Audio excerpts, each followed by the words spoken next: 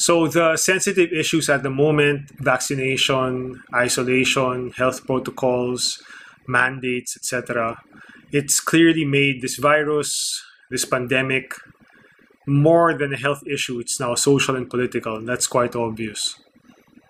Debate and discussion will always be helpful as long as it's done with an open mind and mutual respect. It's helpful to remember, though, that at the end of the day, people will matter more, will always matter more than ideas.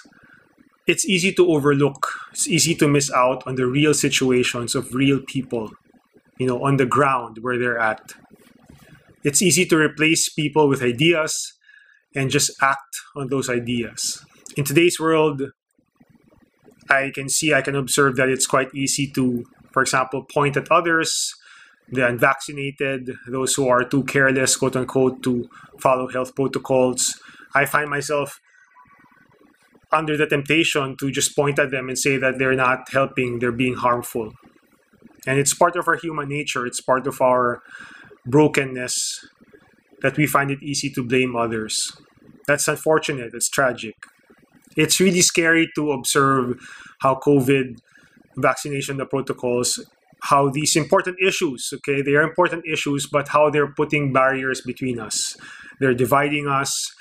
They are making us see each other in a different light. I think it's important to remember then that, as the Lord teaches, a house that is divided against itself will never stand. We will always lose out in the end, every one of us, if we fail to cultivate empathy, compassion, and love. Instead of looking at others in their different statuses or different ideas on the topic.